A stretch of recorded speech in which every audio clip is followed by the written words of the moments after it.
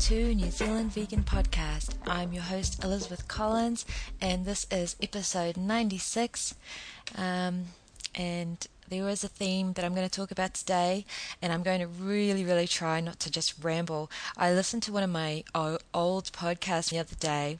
I think it was number 4, and I was actually shocked and embarrassed at how I just completely didn't get to the point, and I kept repeating myself, and I thought, my goodness, I don't know how people put up with it. But anyway, today it's kind of funny because there's a couple of things that I wanted to talk about that are, one is some vegan advocacy that I really want to point people's attention to, creative nonviolent vegan advocacy, and the other one is because even though it's halfway through 2012, we're still having disagreements with people who don't want to promote veganism and who say things like, well, I don't want to be preachy or things like that. And what do you know, I just saw a new article on Mylène Wallet's wonderful blog, My Face is on Fire.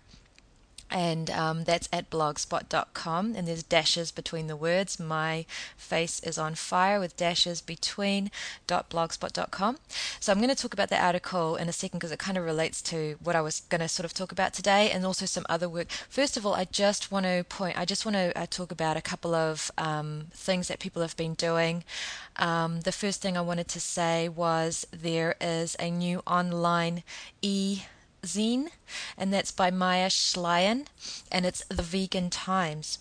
And it's also on Facebook, and I'm going to submit an article, and I'm so sorry, Maya, I was supposed to have done that already, but there's already people been submitting heaps of work, and it's abolitionist, it's about veganism, and it's Maya's, if you take a look at it, her idea is to speak to non-vegans and also other vegans about being unequivocal about veganism, because like I say, we're still having that conversation with people, although more and more people are opening their minds, and it's just truly wonderful to see this flowering happening. It's just so wonderful to see. So that I really recommend checking out. And I'll put a link to the Vegan Times website on this article, on this podcast's notes, and also, like I say, it's on Facebook. So if you are on Facebook, do check out the Vegan Times and like it, and then you can go ahead and support Maya there and her subscribers and her submitters of articles and things like that. She's doing this. I think she's doing this pretty much by herself. I mean, it's amazing what one or two people can do if they put their minds to it. You don't need these big organizations. You just don't. And I think you should keep as far away from them as possible, But then I've always said that. Another person I wanted to talk about what they were doing was Emmy James. Emmy has got a full-time job and has moved out of Auckland, and so she is doing her own thing in her new locale, and she has come up with this really cute little card that she's made that it's got a recipe for vegan cupcakes, and the recipe that she uses, as I believe, is from Colleen Patrick Goodrow's The Joy of Vegan Baking, and it's a really basic cupcake recipe with, as one observer said, items that everybody has in their cupboard, and even uses water instead of soy milk, which I find amazing. I'm going to definitely try them. And so Emmy's printed the recipe, and it says a vegan cupcake for you, and she's designed a picture of a cupcake, and she printed hers out in bright yellow, but you can print them out in any bright color that you like. I love the bright yellow, and she just came up with this, and these are things that you can put in letterboxes even, and they're non-obtrusive, and of course the links are all to abolitionist sites, to Gary Francione's site and to our nzvegan.com, and it just basically talks about veganism, and I just think it's such an ingenious little idea, and I do plan to print out a few for the stall. Thank you so much, Emmy, because I'm going to give people cupcake recipes, and I'm actually going to make those particular cupcakes quite a few times, I think, and then when people love them because they will, because they're delicious.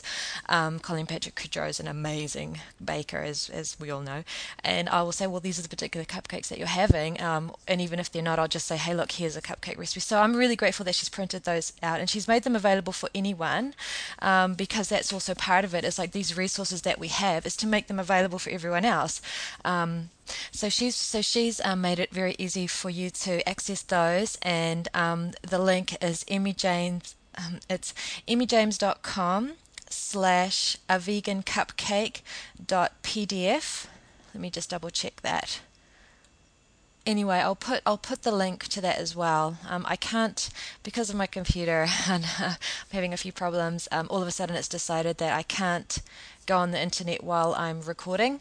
So I should have written all these things down, and I'm so disorganized and I'm terrible, and I get things wrong and I get facts and figures wrong, and it's just the way I am. And anyway, those are my shortcomings. So it's emmyjames.com/avegancupcakeforyou.pdf or just avegancupcake.pdf, but I will put the link. So look on my blogspot address and you'll find the link, and you can print them out. And like I say, they print out 3 to a page. They're double-sided, and you fold them in half, and you can give them out to people. You can put them in letterboxes.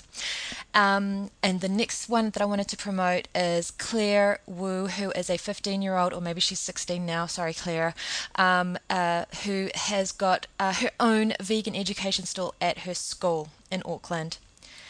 She's a full-time student, and in her lunch break she's got a little table and she's got signs that she made, and she promotes veganism.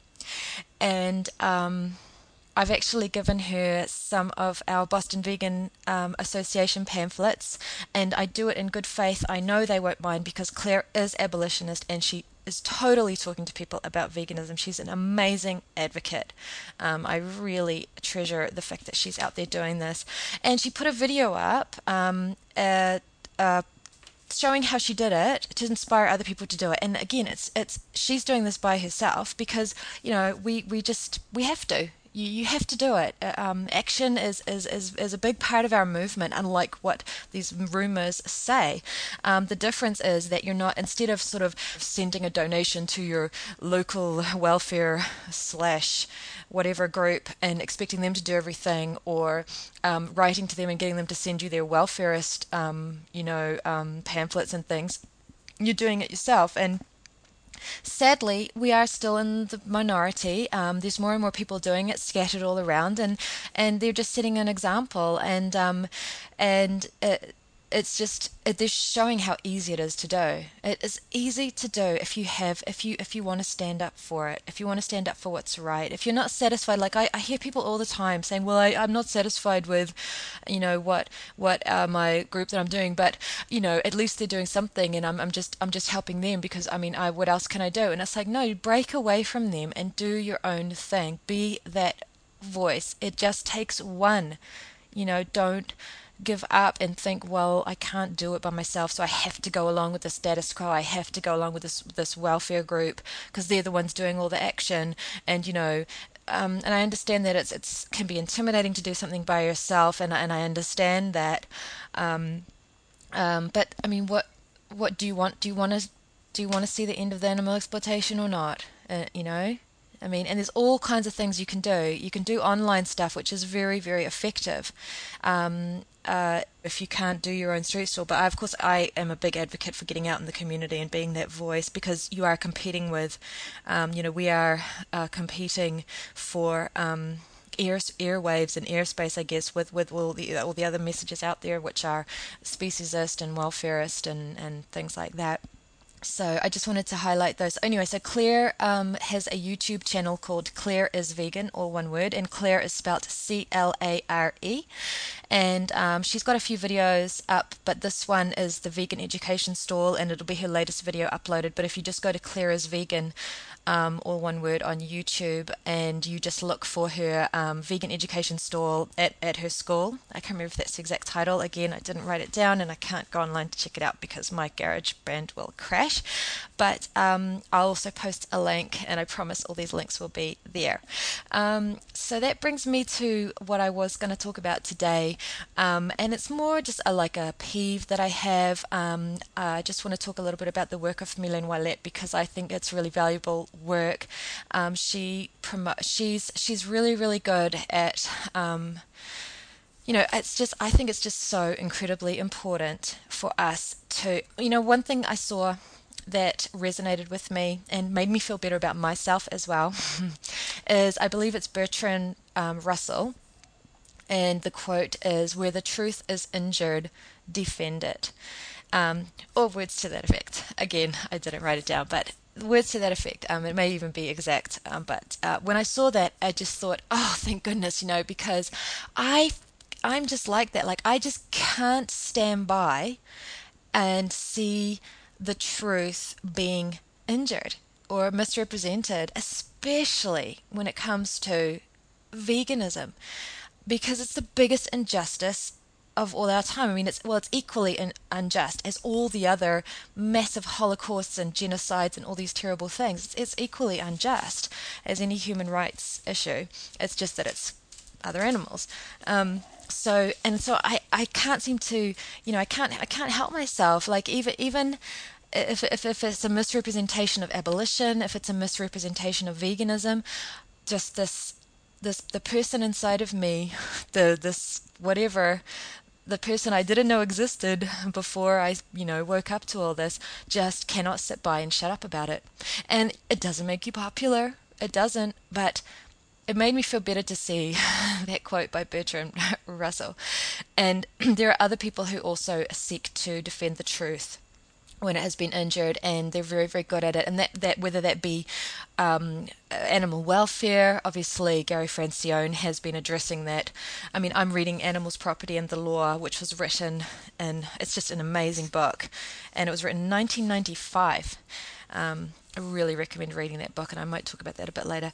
But anyway, getting back to Mylène's particular blog, which is a fantastic blog, and her latest article, she is really good at looking in the media, and because seeing these articles about veganism, and they're just being so, the people are just so apologetic about being vegan, and it just makes me sick. And it's, I mean, I'm going to try to stay on track because it's all related to this. It's a theme that I've tried to confront the whole time I've been doing my podcast, for the whole time I started being a vegan advocate and woke up to abolition. As we've been fighting this theme, we've been fighting the other vegans about this with regard to, we've been arguing with them, or whatever you want to call it, about this.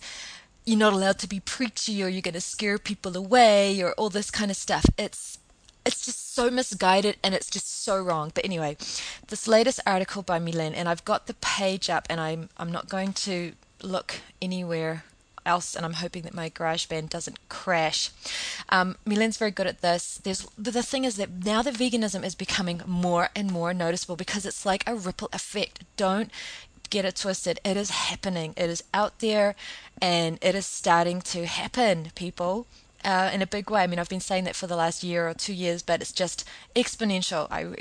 So now we have all kinds of people who are getting mainstream kind of attention about so-called veganism, and I say so-called veganism because it's not always actually veganism. I mean, it's just not. I mean, you're either vegan or you're not. I'm so sorry to break that to you, but it's really, really true. So this article that Mylène wrote on her blog spot, like I say, my face is on fire, is called "Shame, Shame, Vegan Stereotypes." And I was just reading through it, and I was like, oh, I'm going to do my podcast now because this was kind of related to what I was going to talk about in my podcast as well. Apparently there's a new site called Vegan Housewives, and the person who founded Vegan Housewives talks about a stealth veganism, stealth, okay, like the stealth missiles, or STEALTH. and I love the way Milen Milen says it. She says that because what this person is saying is that veganism still gets depicted as crazy, restrictive, unhealthy, unnatural, and for weird crunchy hippies. But then this is the vegan housewife article, and then she says, but in fact there are many stealth vegans among us. Stealth vegans. And in fact, one of the other co-founders isn't even vegan, of this site, Vegan Housewives, and Milen very aptly says, way to dodge that stereotype, sister. So just read this article by Milen. I mean, I'm not going to sit here and read the whole thing out loud to you, although, God, I really would love to actually. Just go and read it. I'll put a link to it. It's on Milen's blog. It's the article from the 23rd of May, Wednesday, and it's Shame, Shame, Vegan Stereotypes. And so what she says is that basically one of the things I like is right. So, and this is really, really common. So Milen writes that maybe in her world, good vegans are those who shut up about veganism and who willingly opt to ignore animal products in their food, i.e., those who are stealthy enough to pass themselves off as non-vegan. She says in the interview, after all, that she honestly doesn't think that at first sight anyone would know what kind of lifestyle she chooses and that this is kind of nice. Bad vegans, quote unquote bad vegans, on the other hand, are those who speak up for animals and who aren't ashamed to establish and defend their own ethical boundaries. Well, I put my hand up as a bad vegan. How about you? I know Milen is. Go bad vegan, be bad, because I just cannot stand this. I just cannot stand it. How can this be? How can this be thought of as the way to be? It's not. I mean, firstly, these people are not really that concerned. I mean, I just believe that the only way that you could have this attitude that, like, if you stand up for what's right and if you just make sure that you don't consume, like, you can't control what anyone around you does, because the whole sort of article that she's talking about is when you go to a restaurant and you're saying, if you go to a restaurant where animal products are actually cooked, which I just don't do. I just don't do for my own reasons. Many good ones, I believe. But if I did go to a restaurant where animal foods are cooked, I have learnt my lesson, believe me, the hard way. Will make sure that my food is not cooked on the same grill as the animal fat and all the animal products.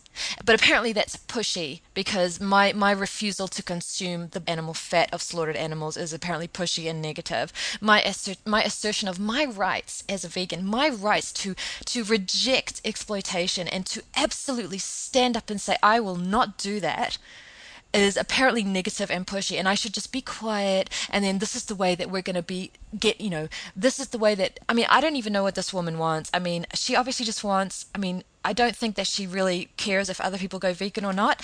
I care. I want everyone to go vegan. I think they are obligated morally to do so. But I can't force them to, and I definitely don't have society on my side, and these people aren't helping. I don't have society on my side, and I don't have law, obviously, on my side, but I am unapologetic about that, just like I'm unapologetic about the fact that I don't think anybody should be raped, or that anyone should beat their wife, or beat their children, or be murdered, or, whatever. I mean, I'm unapologetic about that as well. The difference is that when I go into a restaurant and have lunch, there isn't really much risk of me causing or taking on the products of rape or the products of child molestation in my ordering. Although, obviously, as we know, the world is pretty corrupt, and so you do sort of get overwhelmed when you think, well, was this sugar produced by somebody who was, basically a slave, or was it, so those kinds of things can overwhelm you, and you do the absolute you do the absolute best you can, but you can definitely avoid consuming the body parts of actual slaves that you know were slaves. And you can stand up and say, I refuse to do that because I am vegan, and not try to hide it.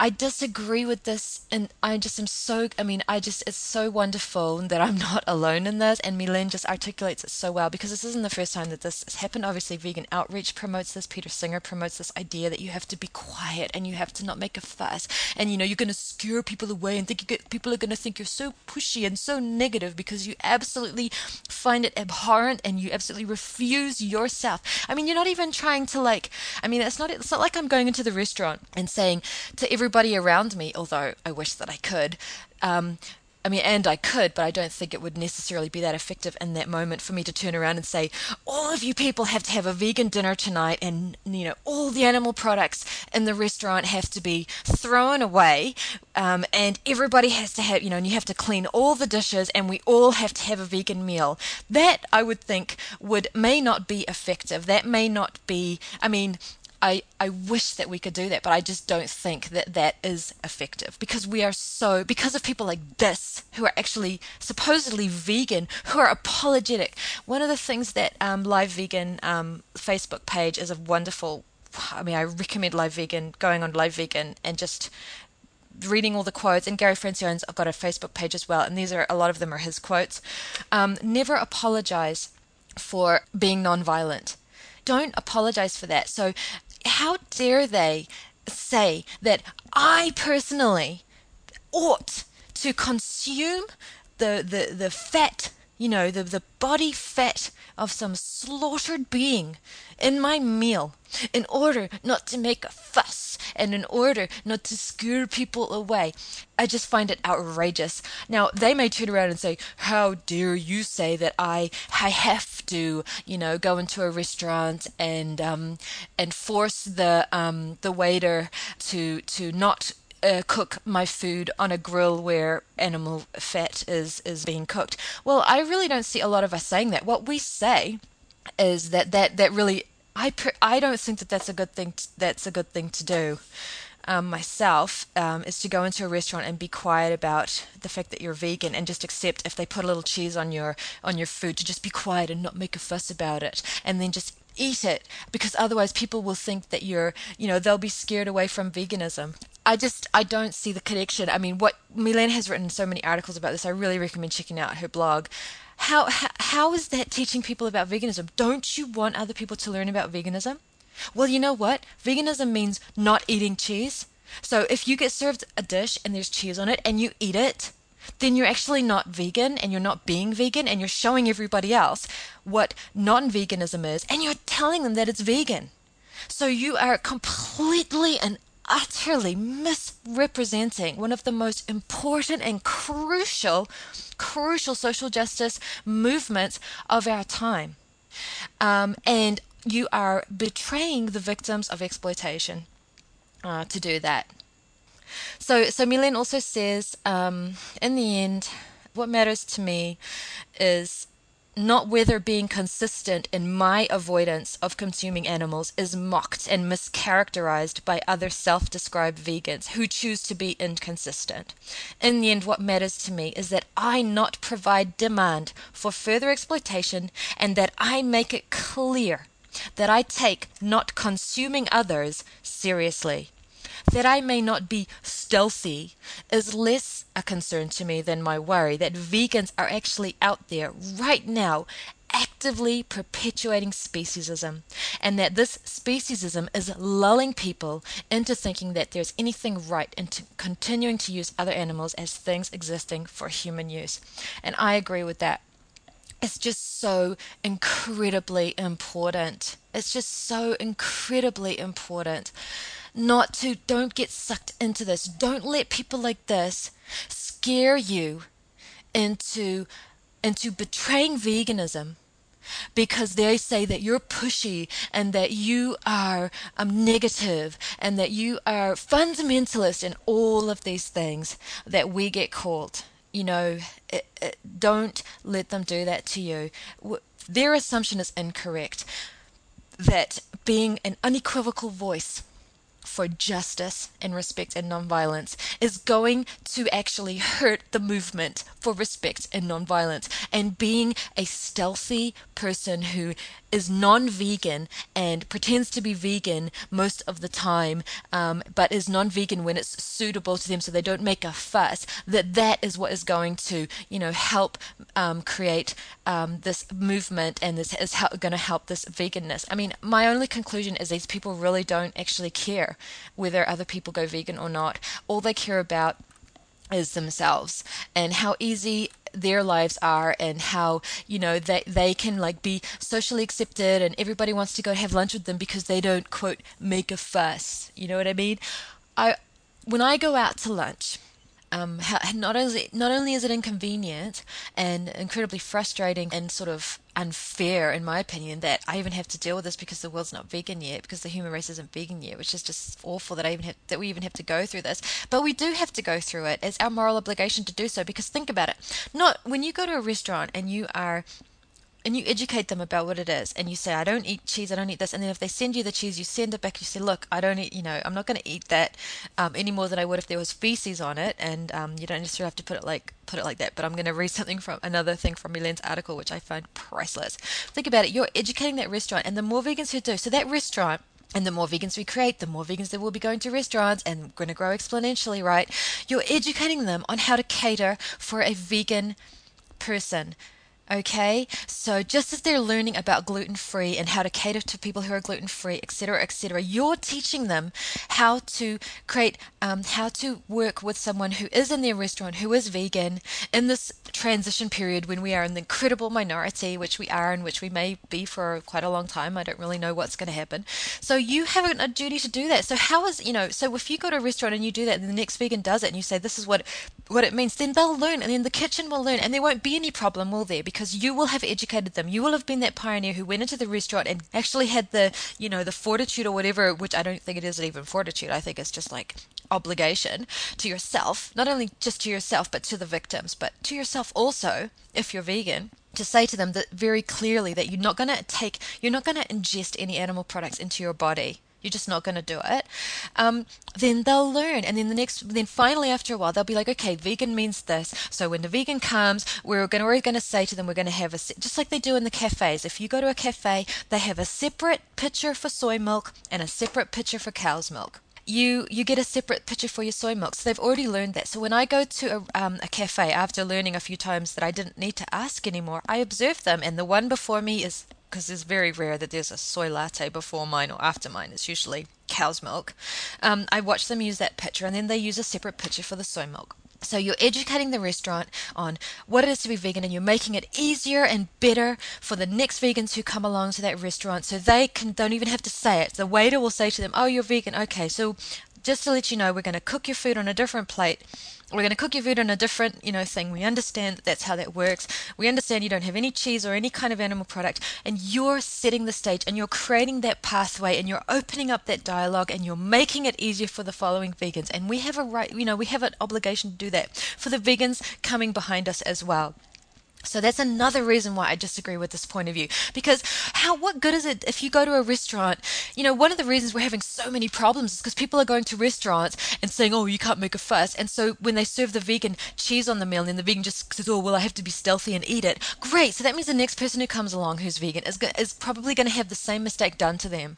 So how is that helping? So be fair to the fellow vegans as well, and educate the restaurants, educate them so that because they're businesses, they want to cater to the audience, or they want to cater to their customers, and it's just easier for them.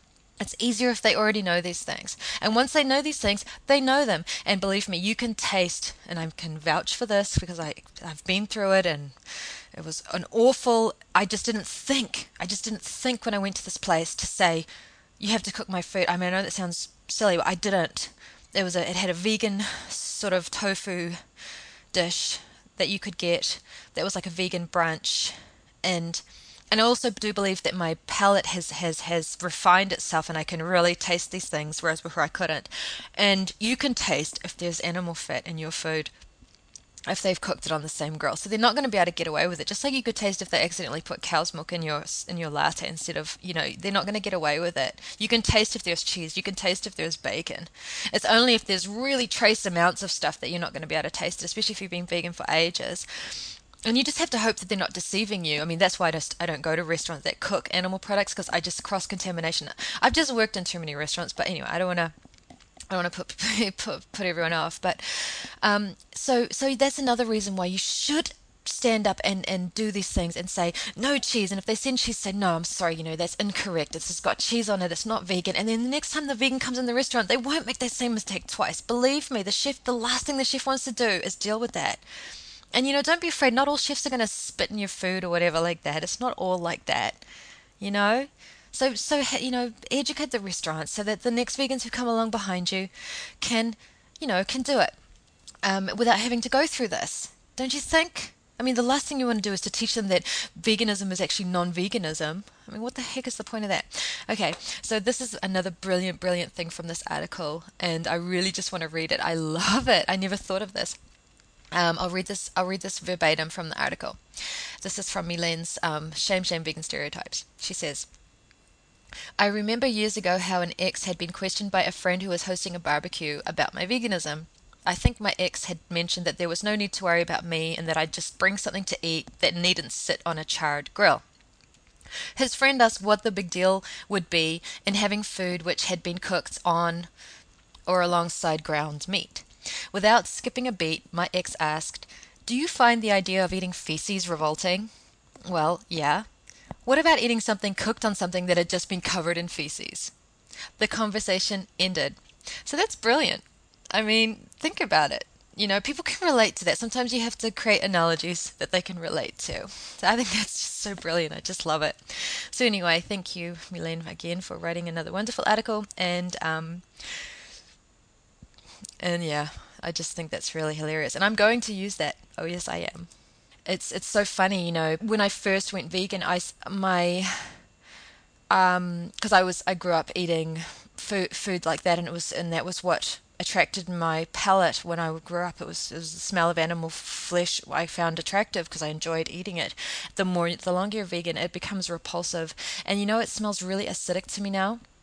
And at my job, there's a sandwich maker, which is like a hot. It's kind of like it has a lid, and you kind of close it together, and everybody always has cheese, of course, and the smell of that cheese, it just repulses me, and I can't believe I used to actually find that smell attractive and delicious. And I find the animal products cooking, they smell really acidic to me, just acid, and they smell just absolutely disgusting.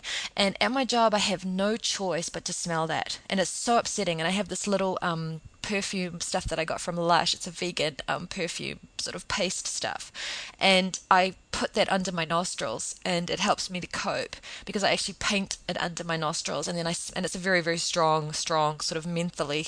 I mean, it's not the most nicest perfume. They've got better perfumes at Lush. This is one of the previous ones that they used to have, but that helps me to cope at work. But when I go out to eat, I'm not going to submit myself to that. That's why I don't go and eat at restaurants where they cook animals, that I have to smell it, just for my own, like I said, there's no moral difference, but it's just my own visceral comfort level. I mean, we have to do what we can to cope. In a way, I wish that I could go to barbecues and things like that and cope, because I think that it is great to get out there and show people that vegan food is amazing, and maybe take your own grill if you have a little portable grill, and you can cook your vegan burgers and things and show people how amazing the food is, and things like that. I just simply cannot cope with that smell. I won't be able to enjoy myself. I cannot sit there and pretend to enjoy myself smelling the corpse of animals any more than I could sitting there pretending to enjoy myself smelling the corpse of burning humans, of slaughtered humans. I just couldn't. So anyway, I am rambling, aren't I? Well, anyway, so this is so important. Don't listen to this nonsense that you have to be a stealth vegan. Don't listen to it. It's just you're standing up for what's right. I mean, how can that be a bad thing? And what do they think we're doing? Like going up to the waiter and being like, "You a-hole, I want my food cooked separately. You better make sure that it's done, you jerk." No. We're just calmly and rationally saying, I'm vegan.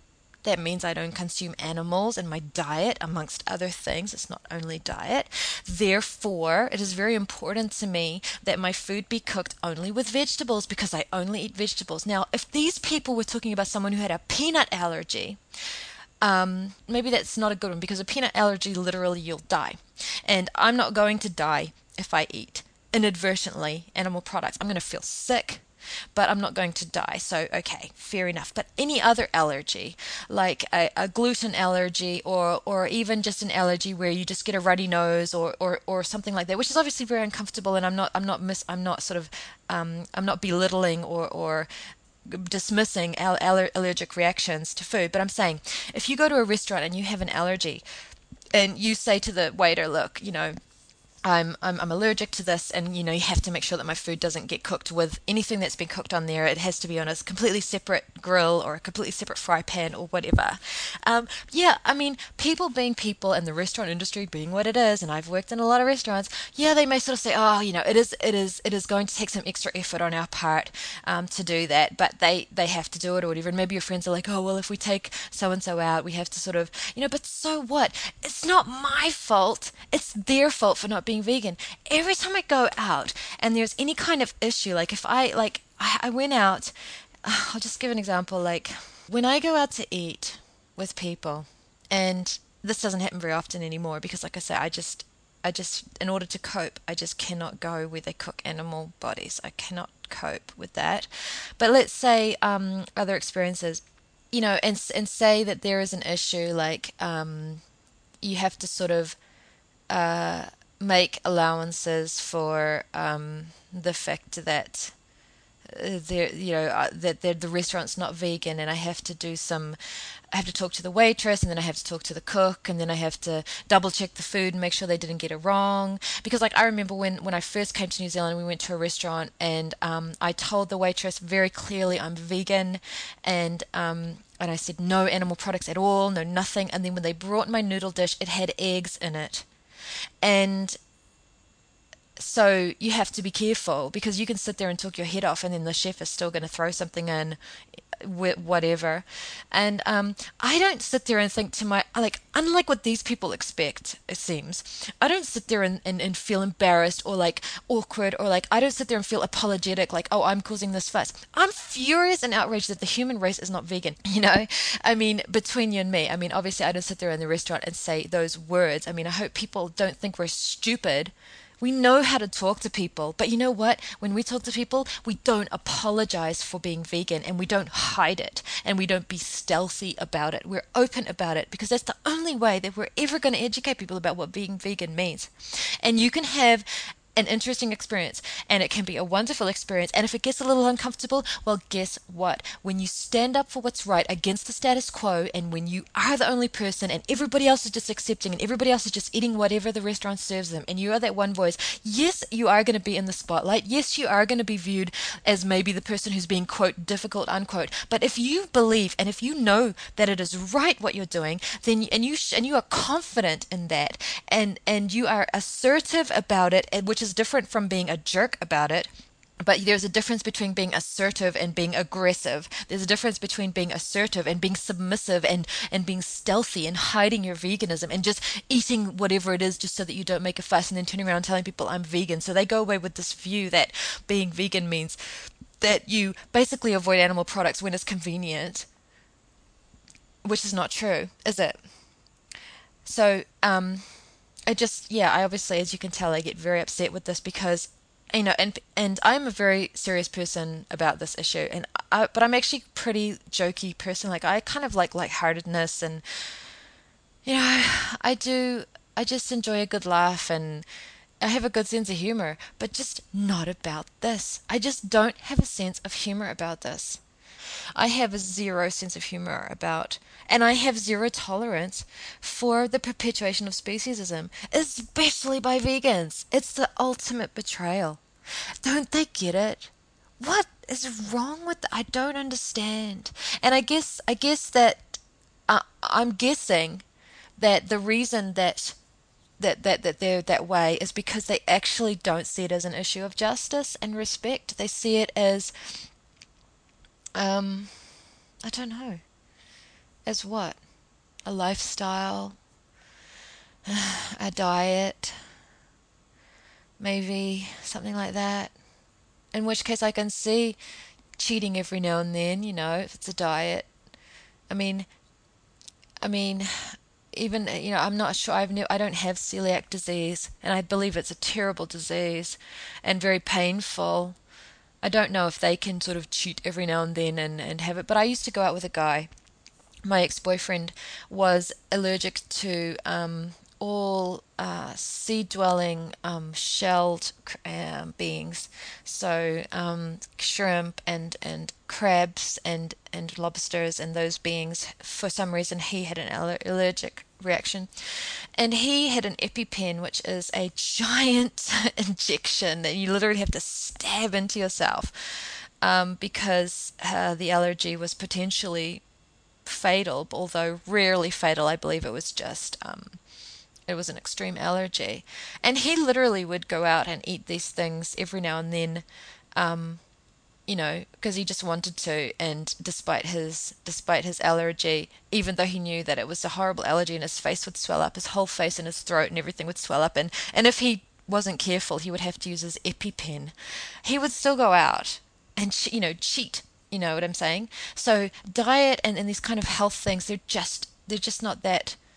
But when you wake up to the injustice, the outrageous injustice of this just horrific torture and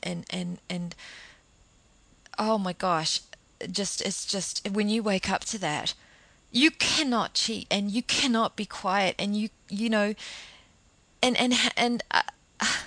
it's just astonishing to me that we're still dealing with well we're still dealing with people who call themselves vegans, who are basically saying we need to be apologetic and we need to be stealthy and things. But like I say, I really don't think they're vegan. And I remember Butterflies Cats wrote a blog post recently that was like, "Are you a vegan?" and listed because it's just and she got a lot of backlash for it, and I'll post a link to that as well. And I believe she rewrote it as well because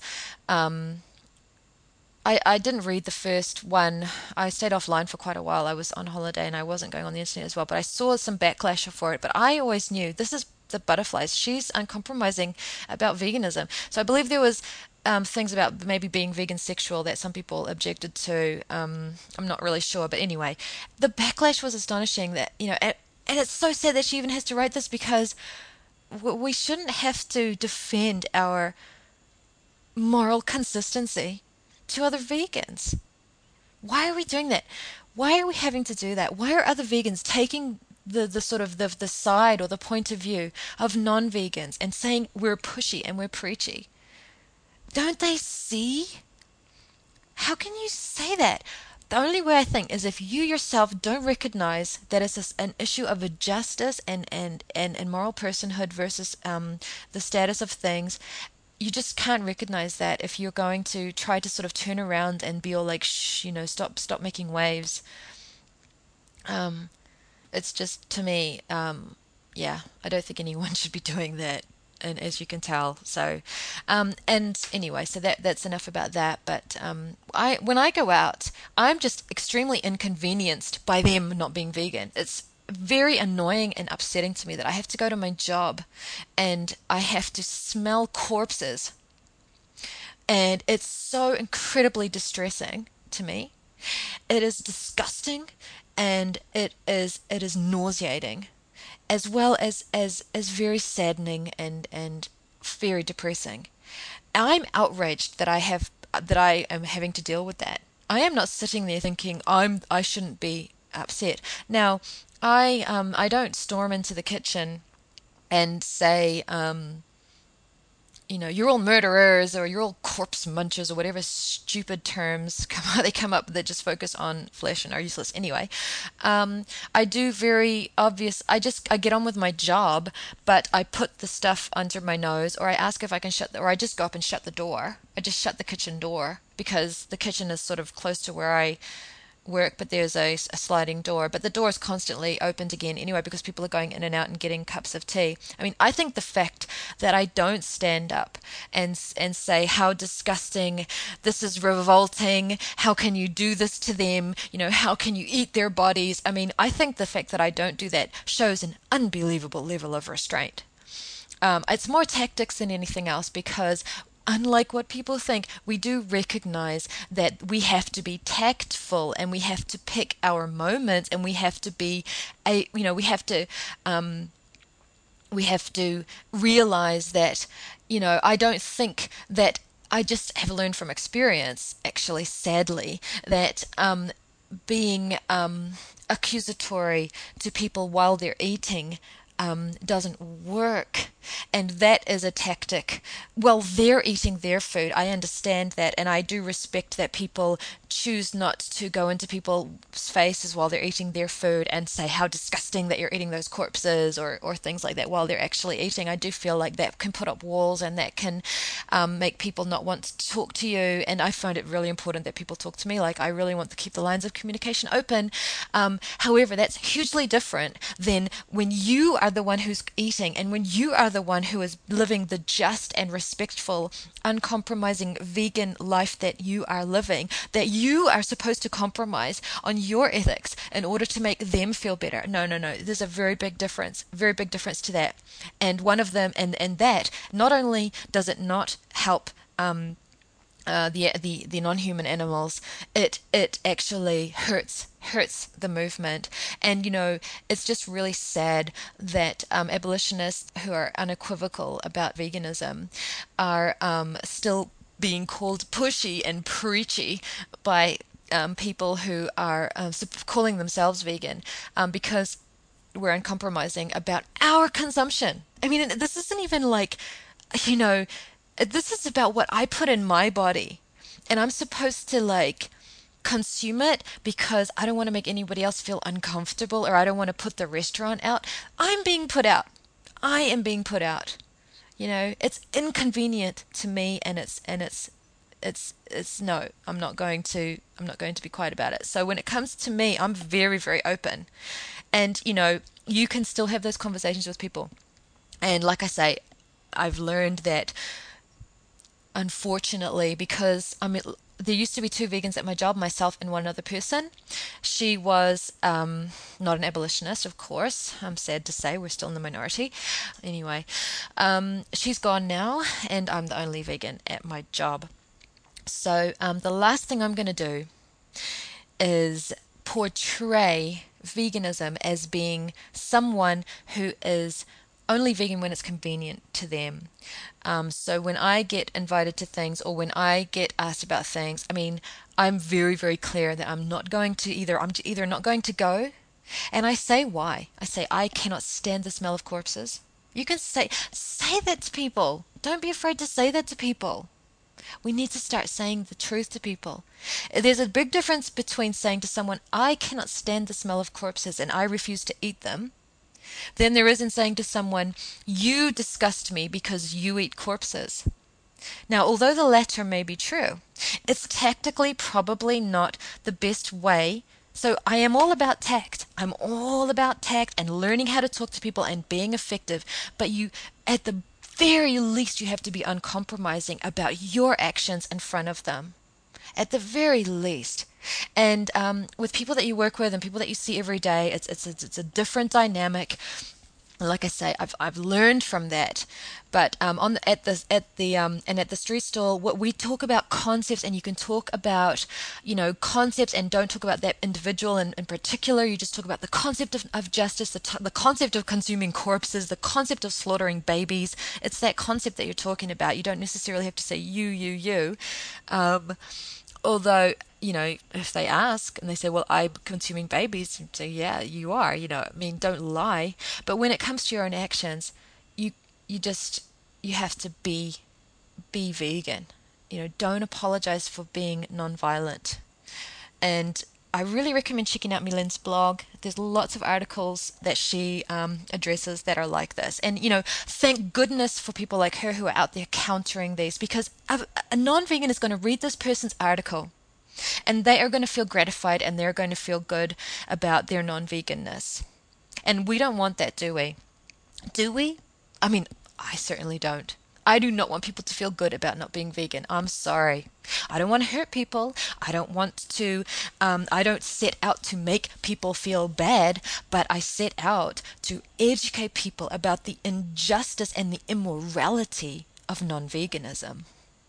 And sadly, it may not go down so perfectly, wonderfully well in everyone's life. But I mean, like any other social justice issue, in the beginning when it's catching on, yeah, it's but I mean, at least like other people have said before me many times, and like I agree, we're not being lynched or beaten up for being vegan. I mean, at the moment, we are being ridiculed, and there's more and more articles coming out combating it. And there was a competition in the New York Times about defending what they call meat eating, again, focusing on flesh and diet. But anyway, so the backlash is beginning in a major way.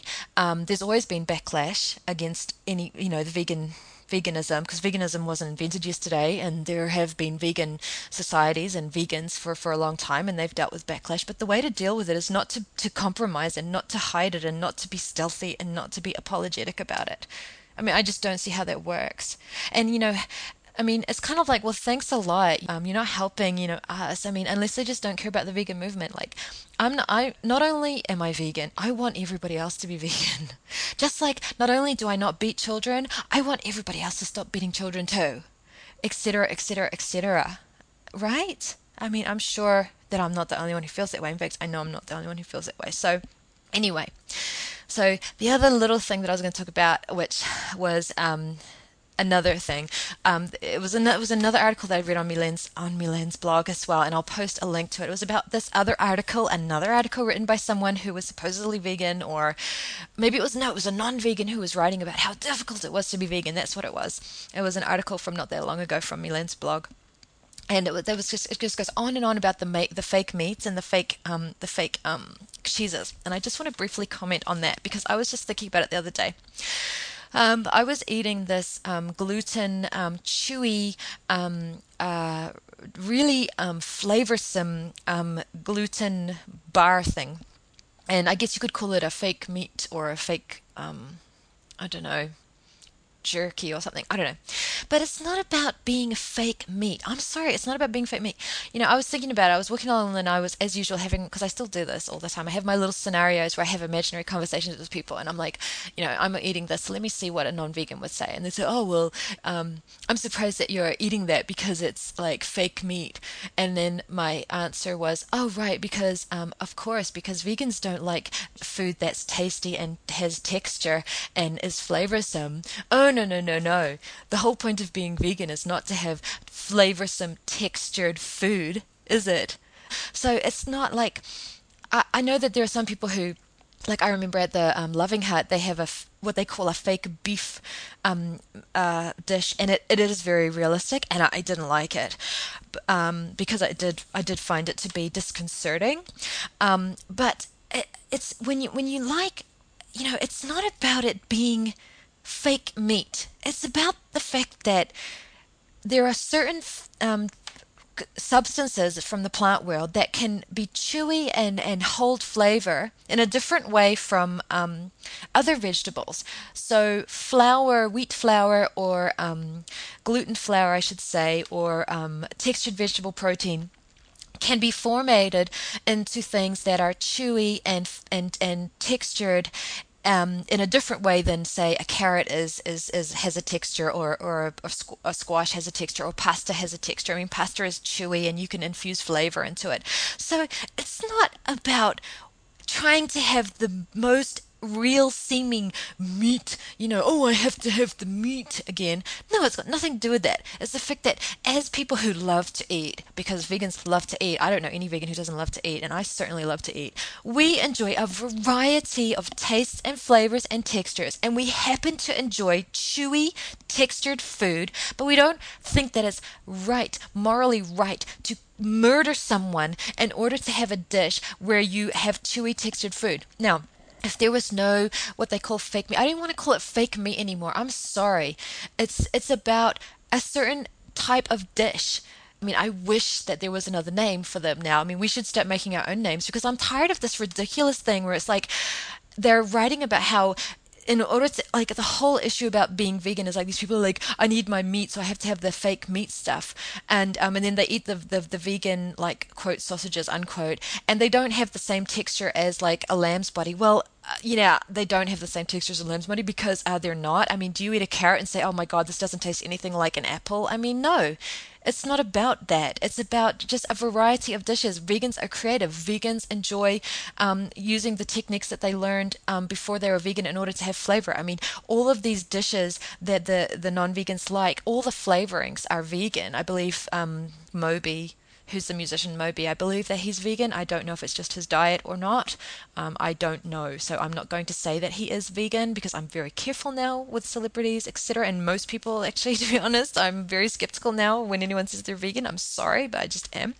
But anyway, I believe he definitely eats a vegan diet. And he is the one who pointed out, or maybe other people have, but I saw it that he pointed out. I think it was Widderman who told me, William, that all of the flavorings in meat, so-called meat, it's all vegan. It's all spices and vegetables and herbs and things like that. So we just happen to have this, we like putting things inside pastry, just like non-vegans like eating things that are inside pastry, and we like eating things that you can like freeze and you can just sort of pull out and cook up with some pasta. I mean, and if you don't like that kind of chewy stuff, then you don't even have to eat it. I mean, you definitely don't. I mean, processed vegan food is not good for you anyway. But I like to make my own bean burgers and things like that. I'm sort of getting into that now, although I just don't have the time when I'm working. I just literally don't. I just cannot. I'm sure that these people don't have jobs. These people with their I just like, how do they find the time? I'm sorry. So I mostly just eat vegetables, to be honest. I eat vegetables, or I make up big soups, and that's where I eat lentils and things like that. But it's very rare that I make burgers and things like that because I just don't have the time because I work 40 hours a week, and I do the stall on Saturday, so I only have like one day off, and I'm a lazy person as well.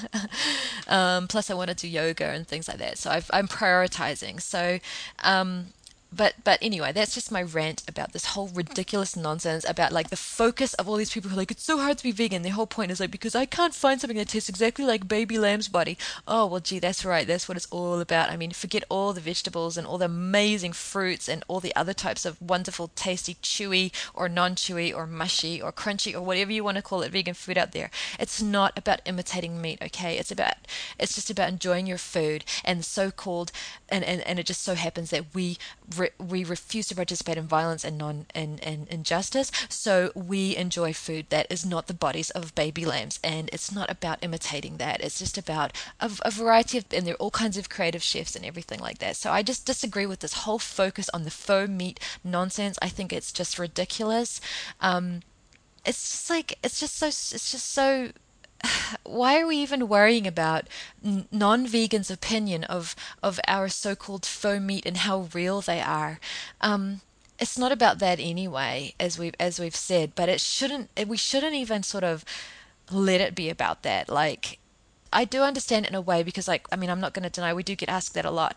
People will say, "What about cheese? Well, I've heard the vegan cheese isn't very good, and I don't like it. I tried the vegan cheese and I found it really yucky, and I didn't enjoy it, and it didn't have the same texture and stuff." And it's like, that's because it's not the same product. It doesn't come from cow's milk.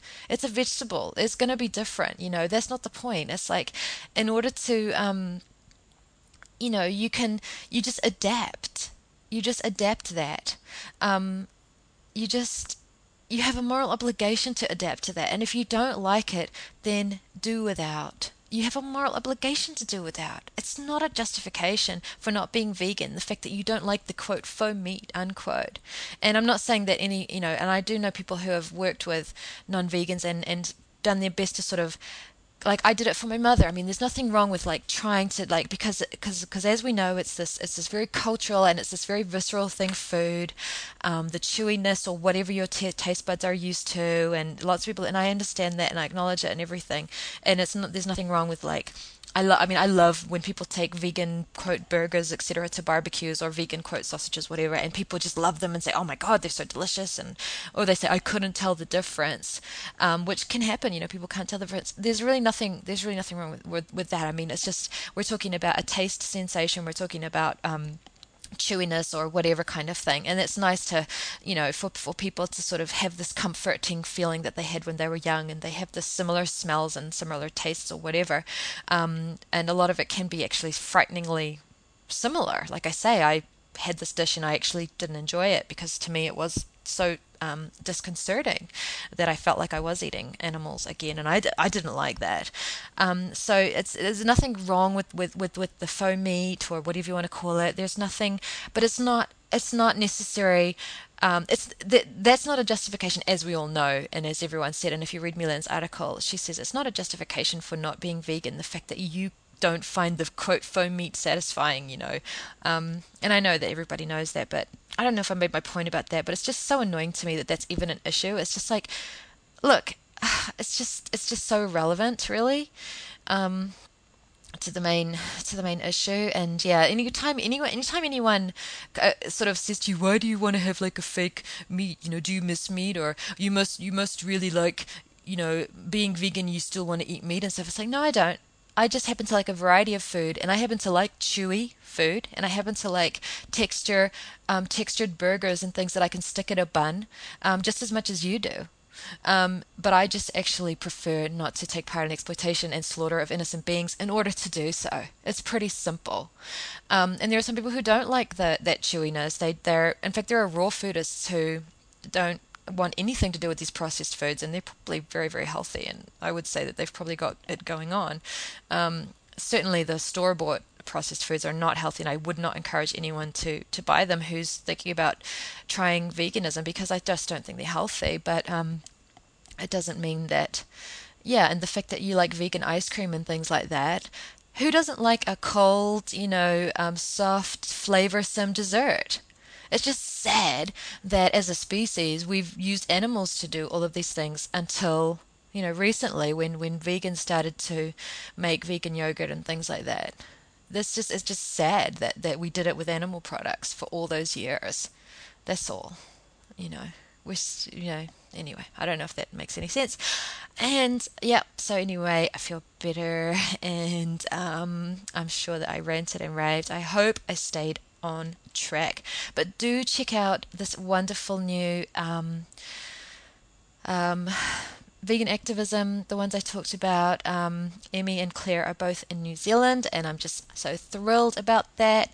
Maya and Milan are in Canada, and so do check out their websites. And there's just so much else going on, and hopefully you are doing something in your community or on your online community that you're comfortable doing and that is unequivocal and unapologetic.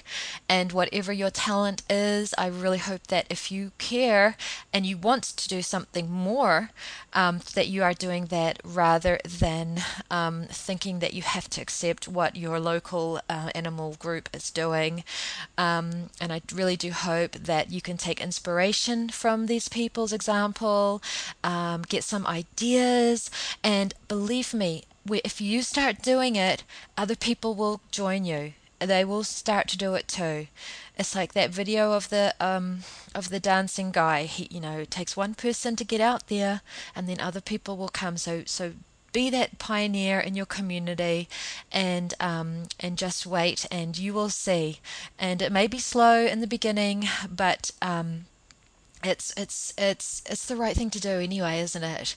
And so if you do feel like you want to do more, please do abolitionist vegan advocacy, unequivocal vegan advocacy, and educate people about veganism, show them how easy it is, don't be apologetic about it, and take comfort and strength from the others who are also doing so.